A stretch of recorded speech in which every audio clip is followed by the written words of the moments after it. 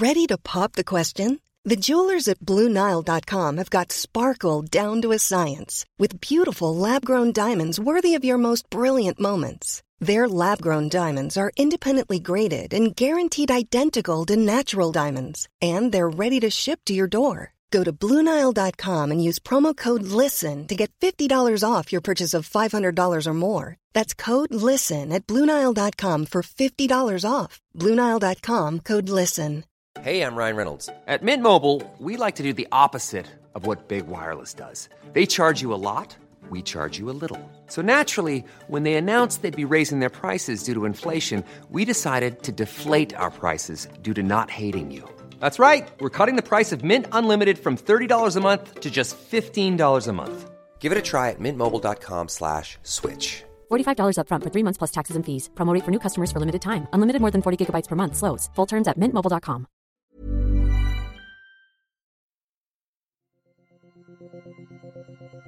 True Hauntings is a Human Labs original podcast. The Rocks is a neighbourhood of Sydney adjacent to the harbour and central business district that has been a core part of the city almost since the founding of the Australian colony in 1788. Historically, one of the city's slums, the Rocks was once replete with gangs, drunken soldiers and prostitutes. To add to its seedy past, the bubonic plague broke out in Sydney at the turn of the 20th century, and the Rocks was especially devastated, with thousands of the neighbourhood's buildings having to be demolished. Today, the area sees better times, having been converted into a tourist destination, easy to access from central Sydney and brimming with historic sandstone buildings, many of which are open to the public for exploration. The Rocks shows you the way Sydney was for much of the 19th century, a hard place with a strong community and a big heart. Every building and street corner has a story to be told, some intriguing, some sad and some amusing. In this episode of the True Hauntings podcast, we pay homage to the first settlement of Sydney, the Rocks, an area you used to be able to smell before you caught a glimpse of it. It was the birthplace of Sydney, the Sydney we know today, and it is definitely filled with ghostly manifestations of its historic past. Hi, I'm Renata. And I'm Anne, and we welcome you to this episode of the True Hauntings podcast. Anne and Renata have been investigating paranormal occurrences for the past 20 years. They have been at the center of various unexplained phenomena and have witnessed countless ghostly experiences. The duo now turn to high-profile cases that have attracted the eyes of the world. Between the dimensions we see and the dimensions we don't, supernatural forces are at play. Evil lurks within the shadows of our homes and in the darkest corners of our minds. It follows us like a shadow, forever. This is where nightmares become reality. This is True Hauntings. Welcome back to the studio, Anne.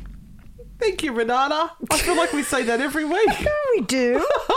We do. And every week that we are here, it is a bonus to be here doing this amazingly incredible job.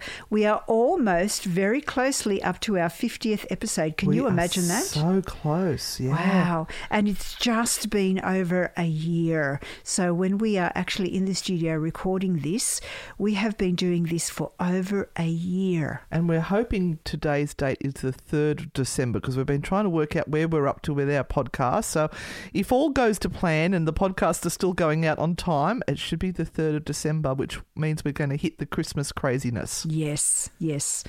And look, to add to that craziness, we actually have a wonderful tour that we are just about to make live with ticket sales. Oh, are we? What is it? Yes, it is the Norfolk Island Ghost Tour. That's a big ticket, that one. That is a big ticket. So I'm just putting out the feelers out there to get you all intrigued. And if you would like to come to Norfolk Island in 2022 with us, head over to our Facebook pages and read all about it, because all the information is there.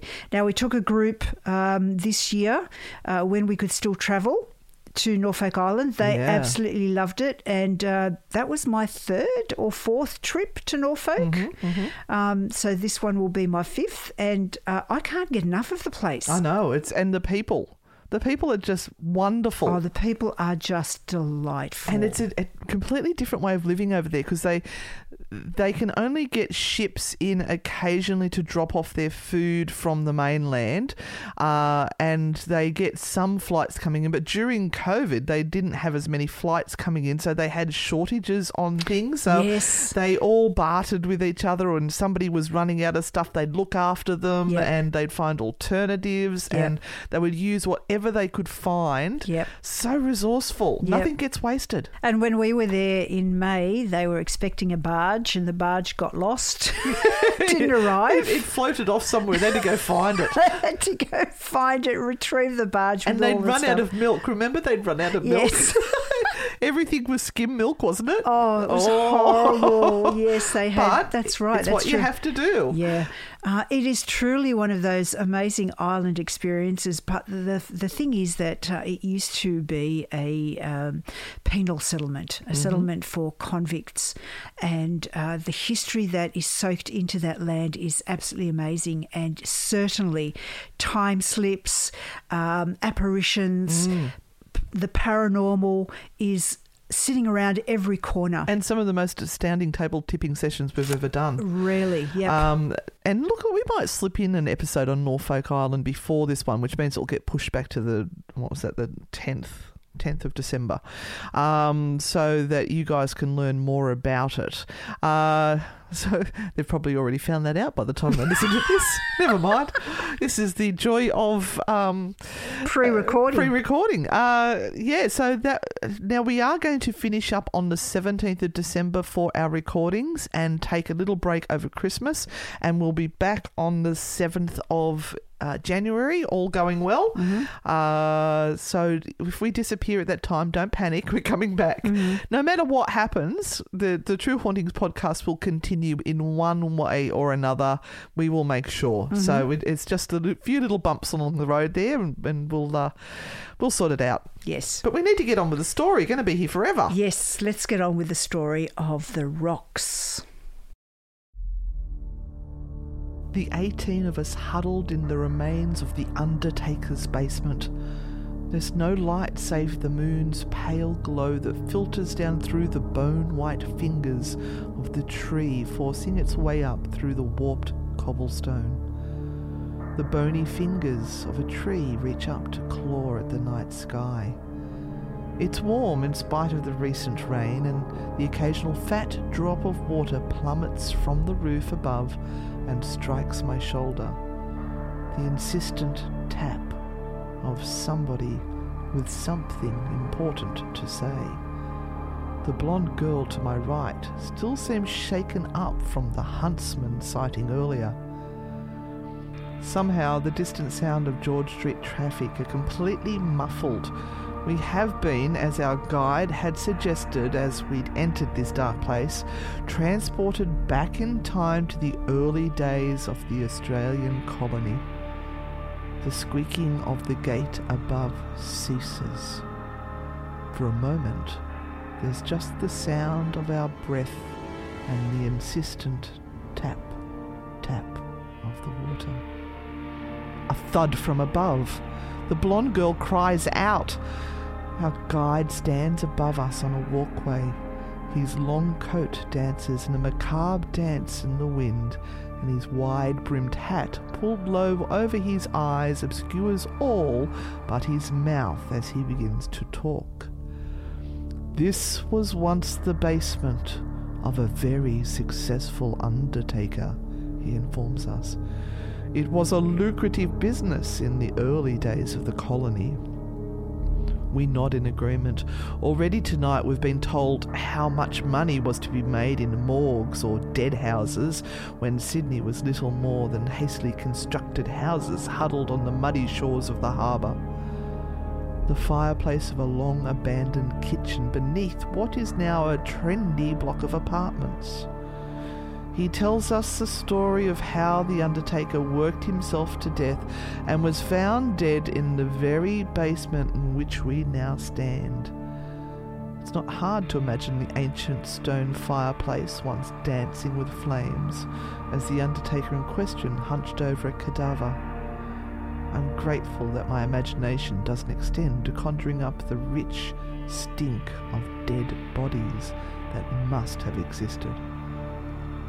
Our guide continues to tell the tale of how a family later purchased the property and the girl began to hear the tap, tap, tap of somebody working in the basement. Oddly enough, it's not the undertaker who is rumoured to haunt the site these days, but the girl herself. Perhaps she never fully recovered from her brush with the other side. The rangers and security guards sometimes see her, the tour guide intoned as he points to a high window above our heads. In that window right there. We all crane our necks up to look at the window. Overhead, the moon is wearing a veil of clouds. But more often they see her in that window there. We follow his finger to the window. I stand with my back to. A group of girls quickly shy away from the dark pane, but I peer eagerly in hoping to see the pale face of a haunted child staring back at me. No such luck.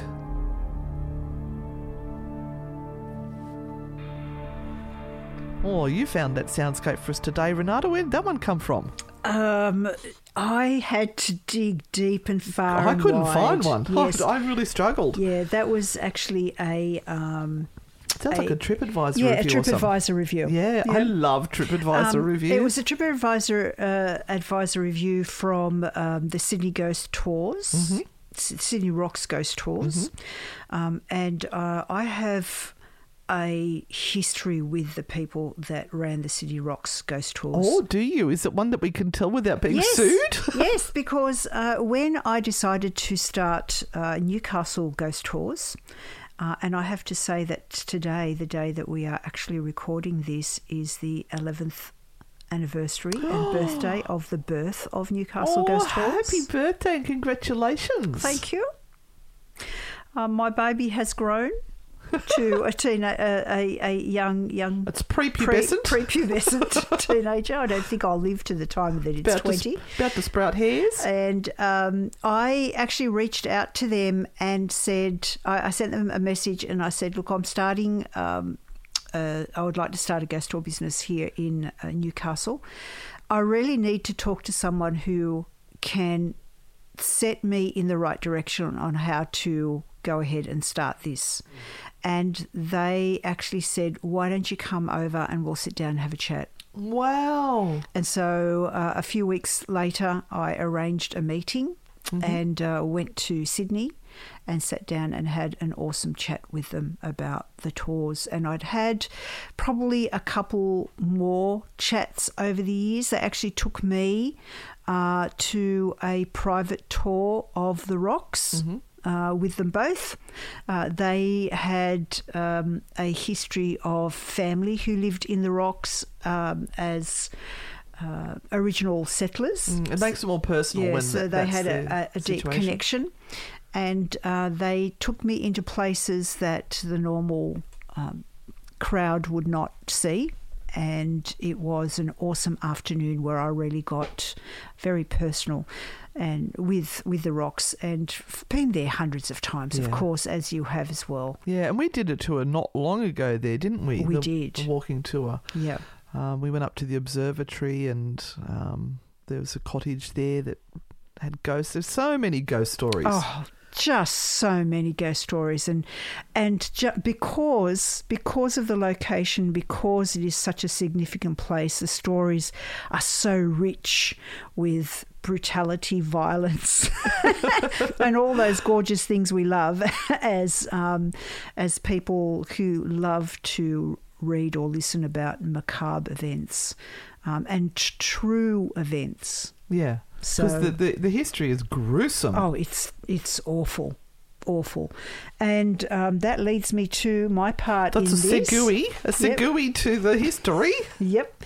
And I'm going to tell you all a little bit about the beautiful history of the rocks. Now, just before we move on, I managed to sneak in for the podcast awards for the episode that appeared the other week. So I'm going to put a little bit of plug in for the Australian Podcast Awards.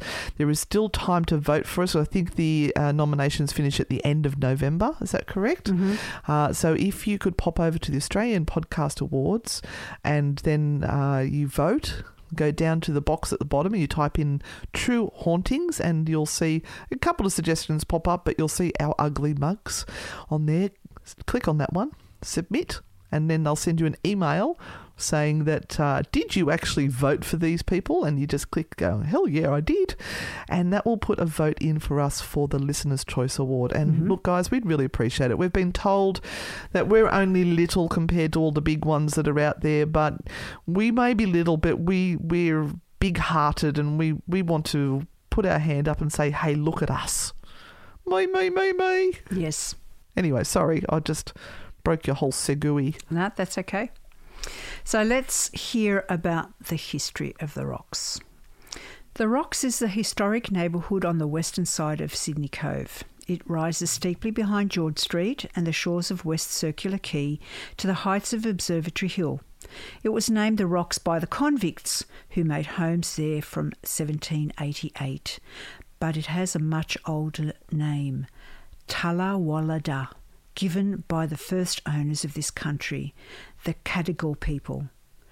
Talawalada, the rocky headland of Sydney Cove, had massive outcrops of rugged sandstone and was covered with forest. The Cadigal probably burnt the bushland here to keep the country open. They lit cooking fires high on the slopes and shared meals of barbecued fish and shellfish. Perhaps they used the highest places for ceremonies and rituals. And down below, the Cadigal women fished in the waters in bark canoes. After the arrival of the First Fleet in 1788, Talawalada became the convict side of the town. While the governor and the civil personnel lived on the more orderly eastern slopes of the Tank Stream, convict women and men appropriated land on the west. Now, I'm just going to go back to the Tank Stream. The Tank Stream was really, really an important piece of land because that's where the fresh water flowed. Yeah, and I remember when I was at school, that was one of the things that stuck in my mind was this name, the Tank Stream. Yes, and they not that much else stuck in my mind from school. They do have a tour of the Tank Stream now, and you actually put your name down, and you get chosen, I think, once or twice a year, and they will take you down. The chosen ones. Oh, we should put our names down. I've already been. Oh, all right. Was that with your other friend? I can't remember who I went with. Oh, well, they were very important to you that you can't remember them. But yes, I've been, and it's very, very interesting. So we go back. Some people had leases, but most had not when they were appropriating their land on the west. They built traditional huts, they fenced off gardens and yards, established trades and businesses, built bread ovens and forges, opened shops and pubs and raised families. They took in lodgers, the newly arrived convicts who slept in kitchens and skillions. Some emancipists also had convict servants. After November 1790, large numbers of Aboriginal people came into the town to visit and to live, and apparently continued to live there over the 19th and 20th centuries. Orderly, grid-patterned streets were impossible on the rugged terrain of the Rocks, and people moved about mainly on foot, so a web of footpaths led along and up the shelving ledges and from door to door. And we can see part of that today. It is like a big outdoor rabbit warren. It's crazy. I think last time we were there July last year, and then this year we've been locked down ever since. Yeah. At the foot of the rocks in what later became George Street stood the walled jail and the town's first hospital. Clustered at the water's edge opposite were public and private wharves and the storehouses and elegant mansions of the early Sydney traders. Perhaps best known of these was the merchant Robert Campbell, who built his wharf and warehouses and an Indian-style bungalow on Campbell's Cove. An Indian-style bungalow? An Indian-style bungalow. Are we talking Indian as in, this is going to be very culturally inappropriate, but curries or Native American Indians? No. No. Sorry. The first. I struggle with words sometimes. I don't mean to be inappropriate, but that's just my nature. For convict women in particular, the rocks above could be a place of opportunity where they got their start in trade, buildings and land. The dynamic Mary Ryby, who arrived as a convict in 1791, started out from a small house in the rocks. She amassed a fortune from trade and shipping, built a number of fine houses in Sydney and raised a large family. How unusual is that? Yes. Now, she appears in one of our notes, our money. Oh, okay, yeah. And one of our recent prime ministers is actually an ancestor of Mary Ryby. Ah. Surrounded by water on three sides, the rocks was associated with seafaring, waterside workers and the maritime trades for most of its history. While Governor Macquarie had straightened the other streets of Sydney during the 1810 period, those of the rocks remained crooked and uneven.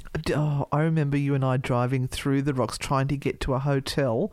I think there's a video clip of it up on TikTok. We'll have to dig it out and put it up, where I think I actually ran a red light because we couldn't work out what the traffic lights were referring to because there were so many little windy roads. It also remained a convict place for when the men from Hyde Park Barracks, opened in 1819, were allowed out on Sundays after church. Woohoo! They run immediately to that part of the town they call the Rocks, where every species of debauchery and villainy... Hang on. Villainy... They've just come from church. Villainy is practised. Where they're holier than thou and telling everyone their sins and they're going to... they were made to go to church. Right, they were made to go to church. Let's be honest about that. The same thing happened in Newcastle. They were made to go to church. And remember that most of the convicts that were out here were Catholic, because they were coming from Ireland, Scotland, Wales. They're very much Catholic. But the military was Protestant or Anglican. So, number one, they had to attend a church they really didn't believe in. And number two, they were made to attend church. Otherwise, they were flogged. Reminds me of my childhood. Otherwise, they were flogged. Yeah, it reminds me of my childhood too. And PTSD. And, they'd go for a flogging all the time, actually. Oh, I'm sure they did. I'm pretty sure that's why they went to the Rocks, to get a flogging. And there we have the Wheeze. Oh, yes. Didn't you do a quote somewhere about, semen in the rocks? Yes, there was, but I'll get to that story. Yeah. And the seafarers? Yeah, the seafarers. Oh, Lord. It's going downhill. Yeah. But yes, the Rocks was known for quite an interesting dark side, right? Very. By 1823, about 1,200 people lived in the Rocks. Now, if you've got to imagine 1,200 people and the area that the Rocks actually is on. It's tiny. It's tiny. Yeah. Tiny. They were really living on top of each other. Would it be about 4 to 6 blocks? If you think about the size, yeah. Yeah. And a lot of land is now being reclaimed as well. And so it's right under the harbour bridge. Yeah, it was a lot smaller. We've got a great photo of us with the we're standing in the rocks with the harbour bridge behind us, and we've got in that street there. And they had to demolish part of the rocks to get the harbour bridge in. Oh wow! We're going to talk about that in a minute too. So most of the people that were there were emancipists, convicts, and their children. So in 1820 to 1830. The area was marked for expansion and consolidation of trade as the houses, stores and wharves of merchants and ship owners expanded right around Dawes Point to Millers Point and Cockle Bay, which is now Darling Harbour. And those places are multi-million-dollar properties now. Yes, and Darling Harbour, a few years ago, I still remember as just a working, trading, dirty in the early 1900s area. Well, at least you put me in the 1900s and not the 1800s. I know you've had a rough couple of days, so I thought I'd be kind. So after the end of transportation in 1840 and with the discovery of gold in 1851, immigration to the colony rose dramatically, resulting in an intense demand for housing. The Rocks became a place where immigrant people found their first foothold, squeezed into existing houses and even converted stables.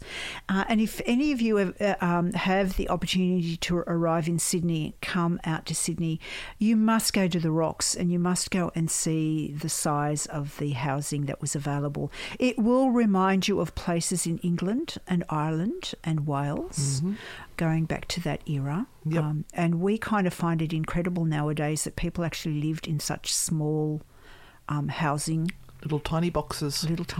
And multiple family members all in there together. Yeah, because we all now like to live in large boxes. The Rocks became a place where immigrant people found their first foothold, as we said, squeezed into existing houses and even converted stables. Developers and residents began subdividing the large old yards and built rows of small plain terrace housing. The older houses often remained standing at the rear. It was a landscape of rapid urban growth, close packed, at first ill-serviced, with a multiplying maze of lanes and blind courts and severe problems of water supply, rubbish and sewerage disposal.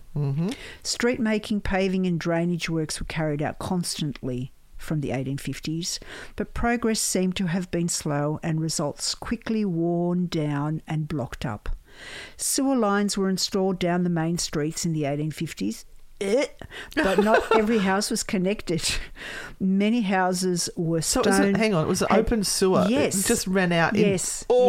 Yep. And if you go on a history tour of the Rocks, which again I so recommend, do a daytime history tour. They will show you all of these places. So sewer lines were installed down the main streets in the 1850s, but not every house was connected. Many houses had stone cesspits and some had nothing at all. And that's why I said, right from the very beginning, you could smell the Rocks before you saw it. Wow. In 1843, convict gangs were put to work on a cut right through the ridge at the heart of the Rocks, extending Argyle Street to connect Sydney Cove with the booming area of Darling Harbour. Earlier, drays and people had to take the long way round north or south. The rubble stone from the Argyle cut was carted away to build an even larger project, the first stage of Circular Quay. But work was slow, and when the convict labour force dwindled, the Argyle Cut project stopped. It was eventually completed using paid labour and gunpowder in 1859, and bridges connected the severed streets above in the 1860s. The Rocks became an increasingly working class area. It had also been a place of fearful fascination for outsiders. It was always Sydney's other place. Its proximity and links with the waterside gave it exotic and threatening sounds, smells and sights. Among its population were relatively high numbers of immigrant people, including Irish and Chinese. Lower George Street at the foot of the Rocks became Sydney's first Chinatown. The area hosted seamen from all around. Sorry, I'm going to giggle every time you say that word because I'm just a grotty person. My mind is in the gutter permanently, so I'm just going to cackle. I'm sorry. Mums and dads, you can explain to the little kiddies why Auntie Anne and Auntie Renata are giggling.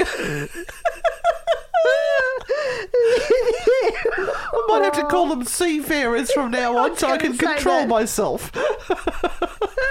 Do you know my father was a seaman? Did I mention that to you? He was in the Navy for a while. Awesome. Yeah, awesome. Awesome. The area hosted seafarers from all around the world, some of whom took a liking to the place, married local women and settled there. I reckon some of them had multiple wives in multiple ports. Absolutely. The Rocks was old Sydney. That's the trouble with seamen.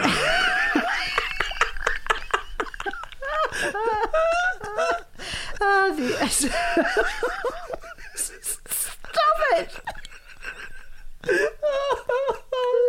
Okay, breathe. Do I need to leave the room?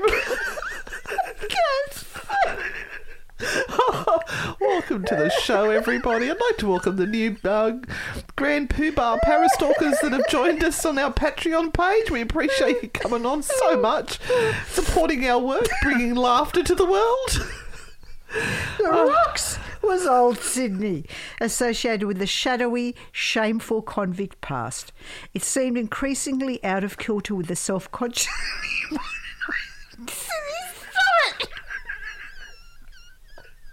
Oh, it's going to be one of those days. Oh, all right, I'm going to have to pause till we get ourselves together. Hang on.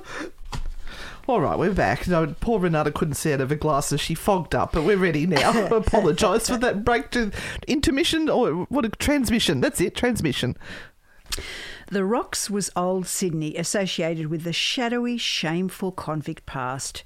It seemed increasingly out of kilter with the self-consciously modernising city. Even that great improvement, the Argyle Cut, looked increasingly dark and menacing as the decades passed. When the first epidemic of the bubonic plague broke out in Sydney in the 1900s, all eyes turned to the old working-class waterfront neighbourhoods. The Rocks in particular were seen as a source of the contagion. The disease was carried by fleas on the rats which came ashore from ships, so people who worked in these areas were particularly vulnerable and they bore the brunt of the disease. However, the plague affected many other areas of Sydney too, and of the 303 victims of the plague, only 5 were from the Rocks. Oh, they were made from stamina, those people there. Oh, made from the Rocks? Those fleas were biting those people and dying. That's all I could say. Wow, that's incredible. So ironically, there have been great improvements in urban conditions and amenities the decade before, and the infant mortality rate in the city wards had already dropped considerably. Nevertheless, the plague was a catalyst for the next major development in the area's history.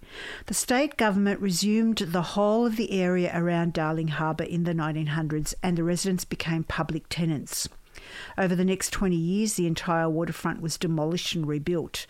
In the residential areas, hundreds of houses were demolished, so accommodation became still harder to find for waterside workers' families who had to live near the wharves.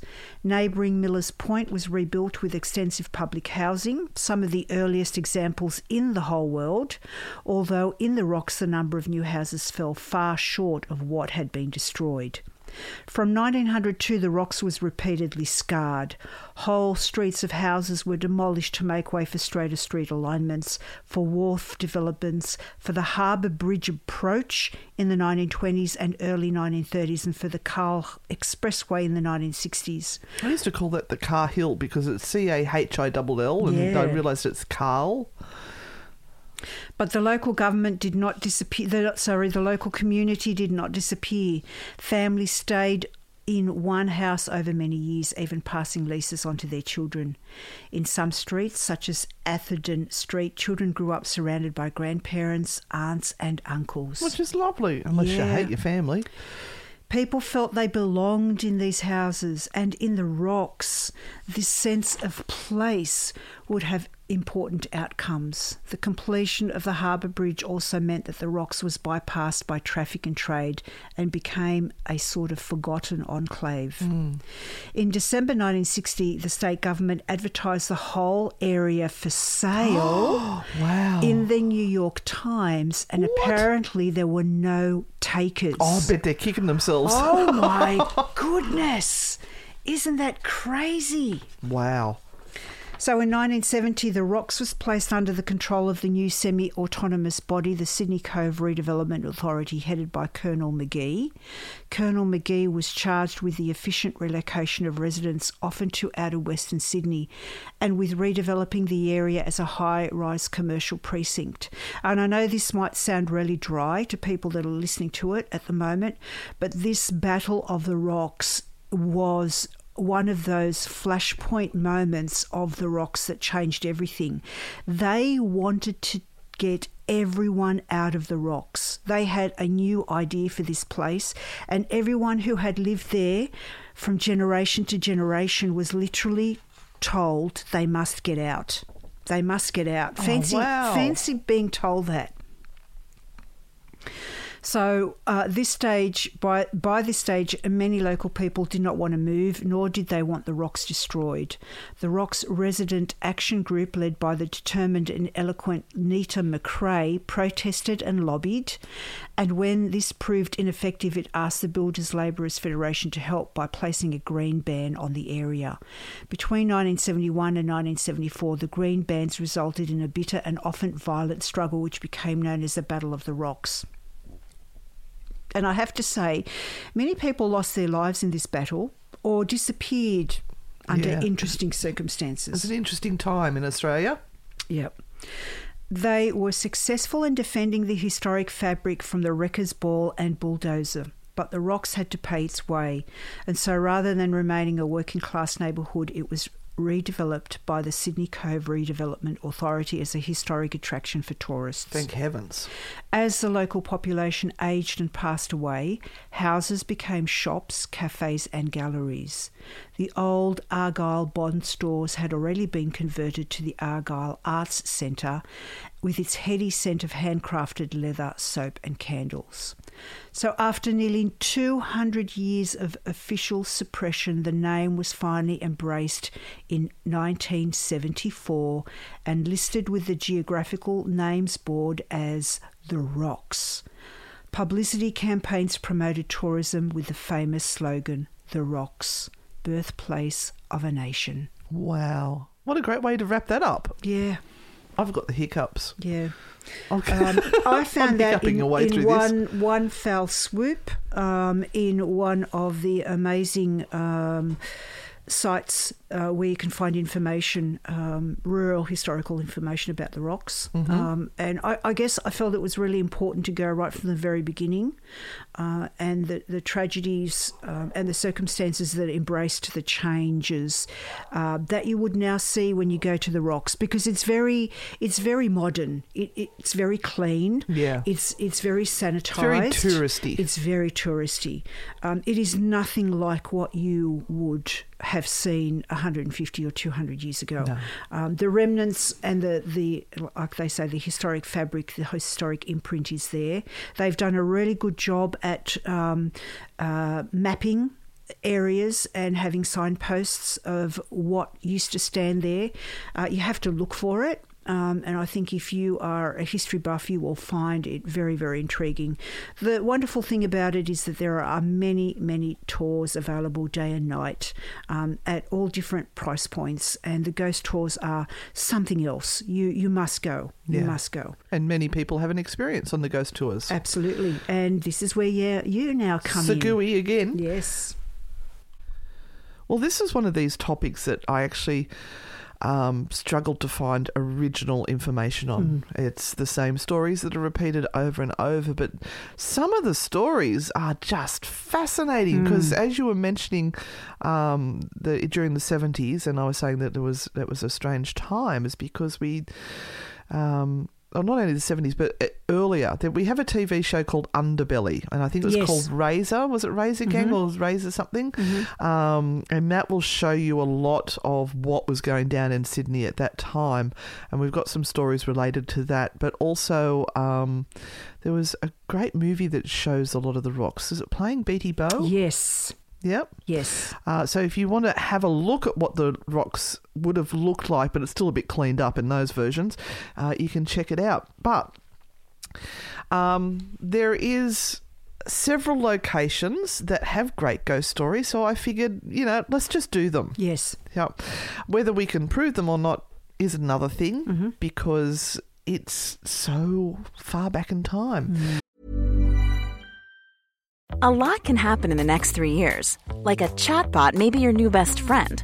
But what won't change? Needing health insurance. United Healthcare Tri-Term Medical Plans are available for these changing times. Underwritten by Golden Rule Insurance Company, they offer budget-friendly, flexible coverage for people who are in between jobs or missed open enrollment. The plans last nearly 3 years in some states, with access to a nationwide network of doctors and hospitals. So for whatever tomorrow brings, United Healthcare Tri-Term Medical Plans may be for you. Learn more at uh1.com. This is Paige, the co-host of Giggly Squad, and I want to tell you about a company that I've been loving, Olive & June. Olive & June gives you everything that you need for a salon-quality manicure in one box. And if you break it down, it really comes out to $2 a manicure, which is absolutely insane. It's also so easy to get salon-worthy nails at home with Olive & June. The difference between how your nails used to look when you did them yourself and now with the Mani system is a complete game changer. The best thing about Olive & June, too, is it's a quick dry. Dries in about 1 minute, lasts for 5 days, and full coverage in up to 1 to 2 coats. Visit oliveandjune.com/perfectmani20 for 20% off your first system. That's oliveandjune.com/perfectmani20 for 20% off your first system. Hey, I'm Ryan Reynolds. Recently, I asked Mint Mobile's legal team if big wireless companies are allowed to raise prices due to inflation. They said yes. And then when I asked if raising prices technically violates those onerous 2-year contracts, they said, "What the f*** are you talking about, you insane Hollywood ass?" So to recap, we're cutting the price of Mint Unlimited from $30 a month to just $15 a month. Give it a try at mintmobile.com/switch. $45 up front for 3 months plus taxes and fees. Promo rate for new customers for limited time. Unlimited more than 40 gigabytes per month. Slows full terms at mintmobile.com. Many of us have those stubborn pounds that seem impossible to lose, no matter how good we eat or how hard we work out. My solution is PlushCare. PlushCare is a leading telehealth provider with doctors who are there for you day and night to partner with you in your weight loss journey. They can prescribe FDA-approved weight loss medications like Wegovy and Zepbound for those who qualify. Plus, they accept most insurance plans. To get started, visit plushcare.com/weightloss. That's plushcare.com/weightloss. But the first one I want to mention is Cadman's Cottage, which is 110 George Street. Now, I remember we went and looked at that. Yes. It's down on a little plaza and this little house just sort of tucked away that somebody's managed to save from the urban sprawl. Yep. It was originally built as a barracks to the... to house the naval coxswains, got seamen and coxswains, and their families until it was taken over by the water police in 1846. 2 years before that, there was this lovely gentleman called Jean Vidal who was caught outside trying to dispose of a body. And it was the body of his boss, Thomas Warne, whom he'd had murdered the night before. But the story that goes with this is quite crazy. So apparently the Vidal and Mr. Warne were arguing at Mr. Warne's house, and Warne demanded that he leave or he would stab him with an old sword he had that was hanging on the walls inside his house. So the Vidal left before rage overcame him, and you'd think, okay, he's gone to cool off, that's good, we'll not have a murder here. But no, he snuck back during the middle of the night and hit Mr. Warne over the head with an axe, killing him. I'd say he had a bit of rum up the road. Do you reckon he might have had a rum or two? Yep. So then he thought, oh, geez, now I've killed him, I've got to get rid of the body. So, of course, what do? You just hack off all the limbs. Yes. And then you take him to your house and you try to burn him in the fireplace. Yes. But apparently there was a slight issue. Yes. I'd say Mr. Warne must have had a little bit of extra chubbiness to him. And when he put the body in the fireplace, the fat on the flesh caught fire and set fire to his chimney. Oh, no. No. So Vidal then had to put out the fire by pouring buckets of water. And now he's gone, oh, no, I've got this half-burnt body. What the hell am I going to do with it? So I thought, oh, well, one thing to do, I'll just cut it down into smaller pieces. So he's chopped it up a bit further and stuffed it all into a chest. Then he's taken the chest down to... Oh, hang on, no. He had to clean up all the mess, but some of the problem was that the blood had seeped through to the apartment below. Oh, no. So that's when goodness. Vidal's realised he's got to get this chest out of here. He's got to try and work out what to do. And if you look at the houses back then, the wooden floorboards had gaps in them, and it would not have been... They're watching this blood drip going, oh, having a party upstairs. Anyway, they've taken the chest down to the jetty, which was by that time known as Sydney Harbour, and he then approached a boatman and said, would you take this chest out to the harbour and just dump it in the water for me? Now, by that stage, apparently the chest had a bit of a pong to it. It was a little bit whiffy. And when the boatman did say, what is that bad smell coming from the chest? He said, oh, no, that's just an old pig carcass that I've chopped up and popped in there. Don't you worry about that. Apparently the boatman was not fooled and told the police. So once the police came on the scene, it was worked out what he had done, and he was charged and hanged several months later after being convicted. But Cadman's Cottage is now a historical site which is near the overseas passenger terminal and hosts light shows during the Vivid Festival. If you've not heard of the Vivid Festival in Sydney, VIVID, go and check it out on the interwebs because it is spectacular.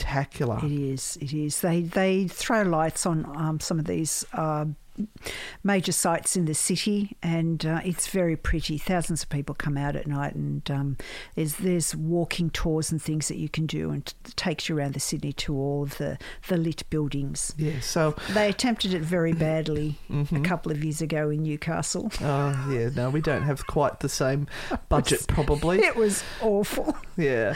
Anyway, but so there's supposed to be the ghosts lingering around that area for Cadman's Cottage, and no wonder with that sort of history that goes with it. Yes. Now, I have a couple of stories which aren't necessarily ghost stories, but they're really interesting. There was a place there, 102 to 104 George Street, which is known as the Dead House. Now, you mentioned that in your stories, didn't you? So this building was actually the site of inquests for small bizarre murders and things that were happening in the area. And there was one particular interesting one which became known as the Shark Arm Murders. Bet you didn't know sharks had arms. No, that's true. No. I didn't. Yeah. All right. So this is a great story. It's really bizarre, but this is all to do with the underworld, and this was in the 1930s. Yep. So there was this lovely gentleman called Ben Hobson who owned Coogee Aquarium and Swimming Baths, which is now the Coogee Pavilion. Apparently he caught a tiger shark, and he thought he'd pop it in there to attract some visitors, and they all came in to have a look at it. But on Anzac Day, they had a big crowd in there having a look at the shark, and all of a sudden the shark was unwell and it started to convulse and vomited it up a human arm. As you do. Oh no! Oh, you imagine having the kiddies there and this shark's going and then spits up an arm. I didn't realise that happened in a public venue. Yes. Oh my gosh. So it was the left arm, and it had a tattoo of two boxers fighting and a rope attached to it. The most interesting thing about it, which is why the police took it up, is that it wasn't bitten off, it had been cut off. Oh. So it was identified that the victim was Jimmy Smith, who was an English boxer from Gladesville, who had been running a billiard saloon in Rozelle and working at Tattles's, as you do, Tattersall's. That's a... Tattersall's Club. Yeah, a club that we still have here in Australia today. So on the side, he was working for a crime boss whose name was Reginald Holmes. Apparently, his family used to build speedboats and things like that to deliver cocaine around Sydney, as you do. Now, this Holmes was a great character. He also dabbled in insurance schemes. This is what happens when you send convicts to Australia. They're just going to keep on doing what they're doing. But they're multi-skilling. They are. They're pivoting. They're multi-skilling and pivoting. Yeah. So one of the things that they did was he had a boat called Pathfinder, which he overinsured and then deliberately sunk. So this was some of the schemes that they would come up with. Mm-hmm. They also apparently like to forge some cheques and laundered money through Smith's saloon that we mentioned up earlier about the billiards. Mm-hmm. But they had a little bit of a falling out, and then Smith started to blackmail Holmes. I think that would be the downfall. Mm-hmm. So there was a bit of a card game happening in Cronulla with forger Patrick Brady on the April 7th of 1935. So when's Anzac Day? 25th? Mm-hmm. So that was the gap where the arm was held for the poor shark. So apparently they killed him then, and they dismembered him, and shark ate the arm. So it was pretty easy to work out with the police that that's the people who had done it, because they traced his movements. There's a quote here from a taxi driver who said he was dishevelled, he had a hand in a pocket and wouldn't take it out. I wonder if it was the arm. Oh, wow. It was clear that he was frightened. So that's their evidence. But the police didn't have a body, which made it a difficult conviction. But they did decide to arrest Holmes and try to sweat him out. He denied everything, of course. But once released, what do you do when you get released? You head to the pub and you have a few drinks. And apparently he got himself so worked up that he went and shot himself. But he actually didn't manage to do it properly and just knocked himself out. So then they chased after him out to sea, and he eventually gave in and admitted that that had all happened. He said to Brady, they were talking about keeping the arm to blackmail Holmes, and that's why it didn't make it out to the Sharks apparently that early. Maybe that's why the Shark had a bad tummy. Mm-hmm. It was an older arm. It was a bit off. They hadn't refrigerated it. You've got to look after the meat. But there's theories that there was a hitman to kill him, or that the guilty guy had hired a hitman to kill him, but it's more likely that he just did it himself. Anyway, he was never actually committed because apparently Brady walked free and no one was ever convicted of the murders. Smith was later revealed to be a police informant. Wow. So there was a whole lot of stuff going on in there. But it's not a ghost story, but geez, it was a funny one. Oh my goodness, yeah. All right, I have to try and find your ghost story now because I've got pages here. I'm going to have to cut it down because otherwise we're going to be going forever. All right, let's head into Reynolds Cottage. So Reynolds Cottage is 28 to 30 Harrington Street. Irish blacksmith William Reynolds bought 2 cottages for £100 in 1830 and built a third one 3 years later. He was a former convict, originally sentenced to lifetime transportation for highway robbery, arriving in Sydney in 1816, aged 32. Amassing a property portfolio as a free man elevated his standing so much that his obituary called him a man of considerable property, highly respected amongst his brother tradesmen. However, things did not go well for the Reynolds family in the next decade, as 2 of them suffered dramatic deaths. Reynolds' son William Jr. died an agonising death after accidentally being shot in the leg while pigeon shooting in Surrey Hills. The leg became badly infected and was amputated in the cottage without anaesthetic. Oh, no. And he still died later. Oh, my goodness. Oh, so he said his ghost is still said to haunt the cottages, along with that of his father, who died after falling off a ladder in the home just 3 years later. The building's passed on to his son Maurice and is now home to several shops. I love how they've got the addresses of this so you can go and check them out. Anyway, let's get on to this one. This is Merchant House, which is 37 George Street. Now, this house is considered to be one of Australia's most haunted, with visitors claiming to see a murdered housewife. Oh. Now, I actually quite like this story because it gives me hope as an old chook. Sometime in the mid to late 1800s, a rich businessman chased and strangled his wife after finding her in bed with another man. Scandal. The hussy. Apparently, quite a few people have sightings of this old woman. I like it. She's an old girl who's out there still riding the ranges, so to speak. I wonder what classifies old. I mean, she know. could have been 35 I for all we know. Oh, my God. In those days, that would have been old. Wow. I loved it. Anyway, believers in the ghost say that she can be heard walking on the stairs, and some have even claimed to have seen her. As I said, there's been quite a few sightings. A lot of the rangers go there late at night, but often what they see is an old lady. This was from one of the Rocks Ghost Tours people, Wes. And they've got a photo, which they've popped up, and we'll try to get that onto the internet for you, of supposedly the ghost with a shiny, bright necklace around her neck. I had a look at it. Mm-hmm.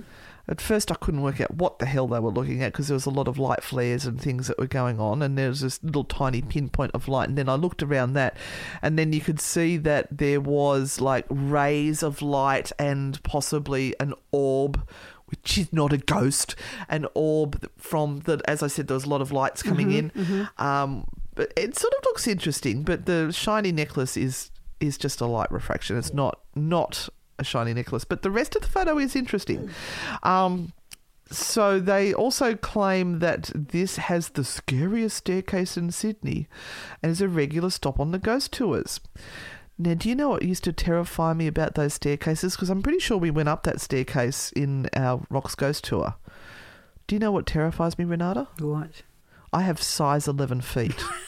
And those stairs are made for tiny size 6 feet. Yes. Yep. I have to walk sideways. I'm a big girl, and it terrifies me. I can't do stairs now because I just terrify me. I do them, but they frighten me. There's also talk about a tradesman who has now refused to work on the place. He said, I was the only one there. There were doors slamming shut, and I checked I'd closed them all, yet they kept making loud slamming noises. The place freaked me out. Mm. Now, we know how closely built together those buildings are. It could have been from a different house, and he's just freaked out because... Yep. Yeah, it's that area. Oh, boy, we're running out of time. So there were some other awesome stories in there as well, but I'll skip over those, and we're going to head to the Russell Hotel. Mm. We might include one or two of the stories that you haven't read on our Facebook Patreon page. Yeah, the Patreon page. We'll do that. So this is room 8. Oh, the Russell. Oh, we've been there a couple of times. Yes, we have. And the room that they're referring to has a queen-size bed in it. And once again, we were forced to share, which we have to suffer that just so that we can get to stay in these haunted rooms. We can't actually go into too much detail because we might have a little video coming out about that later. Mm-hmm. But it was a great location. Let me tell you a little bit about it first. So this is room 8, particularly at the Russell Hotel, and it's known as the most haunted hotel room in Australia. I love how everyone claims theirs to be the most haunted. Absolutely. Yeah, said to be inhabited by the ghost of a sailor. I won't say that other word. That was murdered by a prostitute. Yes. The ghost supposedly only appears to women sleeping alone, recreating the circumstances of his death. Mm-hmm. Apparently he didn't take to 2 old ladies sleeping in the bed, though. He didn't come. I need to finish that sentence. Didn't visit us. No. Employees have said that they feel like they were walking through a cobweb, like they were being watched, or an instant chill in the room as if a fridge door had just been opened. Now, cobwebs is quite a common sensation that we get reported at investigations, and we don't know whether it's some sort of energy web or is it some sort of ectoplasm or something. But, I mean, ectoplasm is supposed to be produced from a medium. It's not just something that randomly appears. Unlike the ghost hunting TV show. Anyway, won't go there. So there is definitely a change, though, when you go in and you sort of get to that point where you're walking through a space that has this kind of misty feeling as though you have walked through a spider's web. Yeah. Yeah. So there's another report here from some eyewitnesses said that 2 girls on separate occasions have said they woke up to a sailor standing at the end of the bed looking at them. Yes. There's nothing like semen at the end of the bed. Nothing. Oh, we did discover something though while we were there. But are we allowed to reveal that now? Well, look, it's something that is, I guess, public knowledge, and that is that the hotel is connected to the pub next door. Yes, which is the Fortune of War. And we got to visit there as well.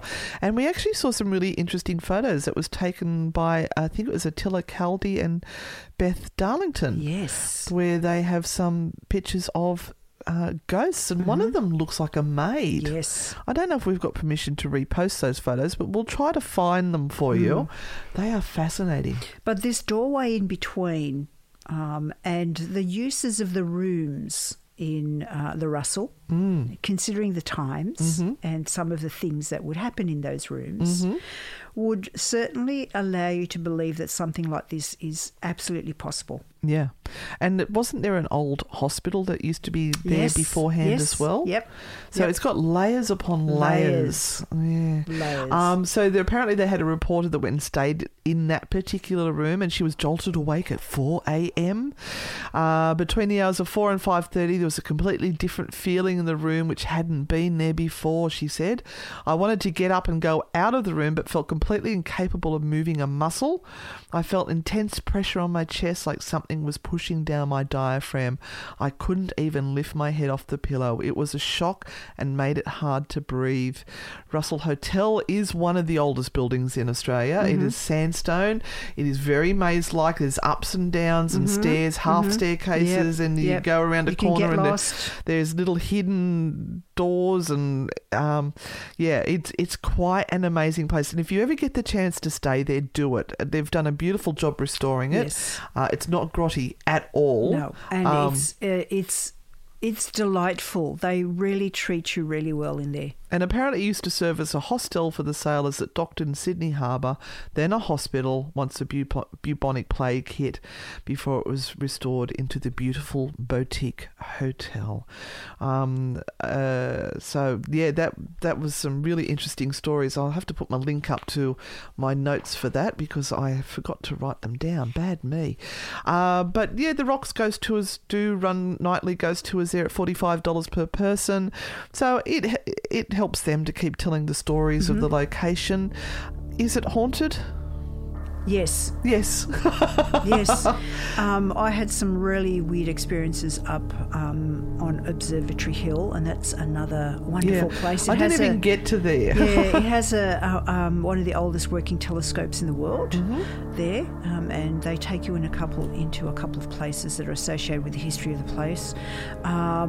There's the hanging tree as well when you go up around that area as well, and that's an awesome story where they used to hang people and keep them hung so that others could walk past. Maybe we need to do another whole podcast on the upper rocks. Upper rocks, yeah.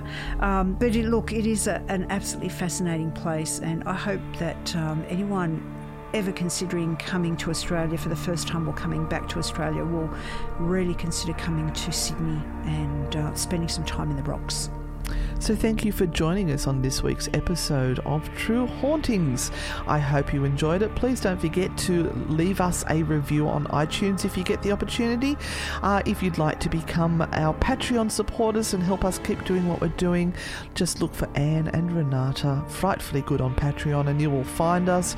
We have links on our Facebook pages and all that sort of stuff. Thank you guys for all the beautiful comments that you have left supporting us and the work that we do. We appreciate it, and we'll see you all on the dark side. Bye for now. Thank you for listening to this episode of True Hauntings. If you like the show, give us a 5-star rating and leave a review. Subscribe on Apple Podcasts, Spotify, or wherever you're listening right now. For more on Anne and Renata, follow at Anne and Renata on Facebook, Instagram, TikTok, and YouTube, or visit their website, www.anneandrenata.com.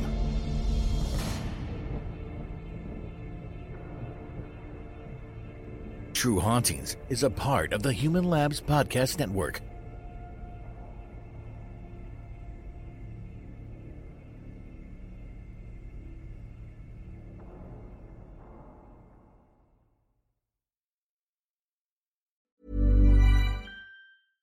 Imagine the softest sheets you've ever felt. Now imagine them getting even softer over time. That's what you'll feel with Boll & Branch's organic cotton sheets. In a recent customer survey, 96% replied that Boll & Branch sheets get softer with every wash. Start getting your best night's sleep in these sheets that get softer and softer for years to come. Try their sheets with a 30-night guarantee. Plus, get 15% off your first order at BollandBranch.com. Code BUTTERY. Exclusions apply. See site for details. Hi, I'm Daniel, founder of Pretty Litter. Cats and cat owners deserve better than any old-fashioned litter. That's why I teamed up with scientists and veterinarians to create Pretty Litter. Its innovative crystal formula has superior odor control and weighs up to 80% less than clay litter. Pretty Litter even monitors health by changing colors to help detect early signs of potential illness. It's the world's smartest kitty litter. Go to prettylitter.com and use code ACAST for 20% off your first order and a free cat toy. Terms and conditions apply. See site for details. Planning for your next trip?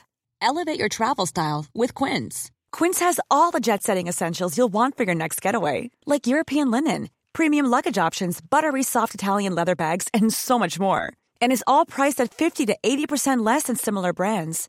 Plus, Quince only works with factories that use safe and ethical manufacturing practices. Pack your bags with high-quality essentials you'll be wearing for vacations to come with Quince. Go to quince.com/pack for free shipping and 365-day returns.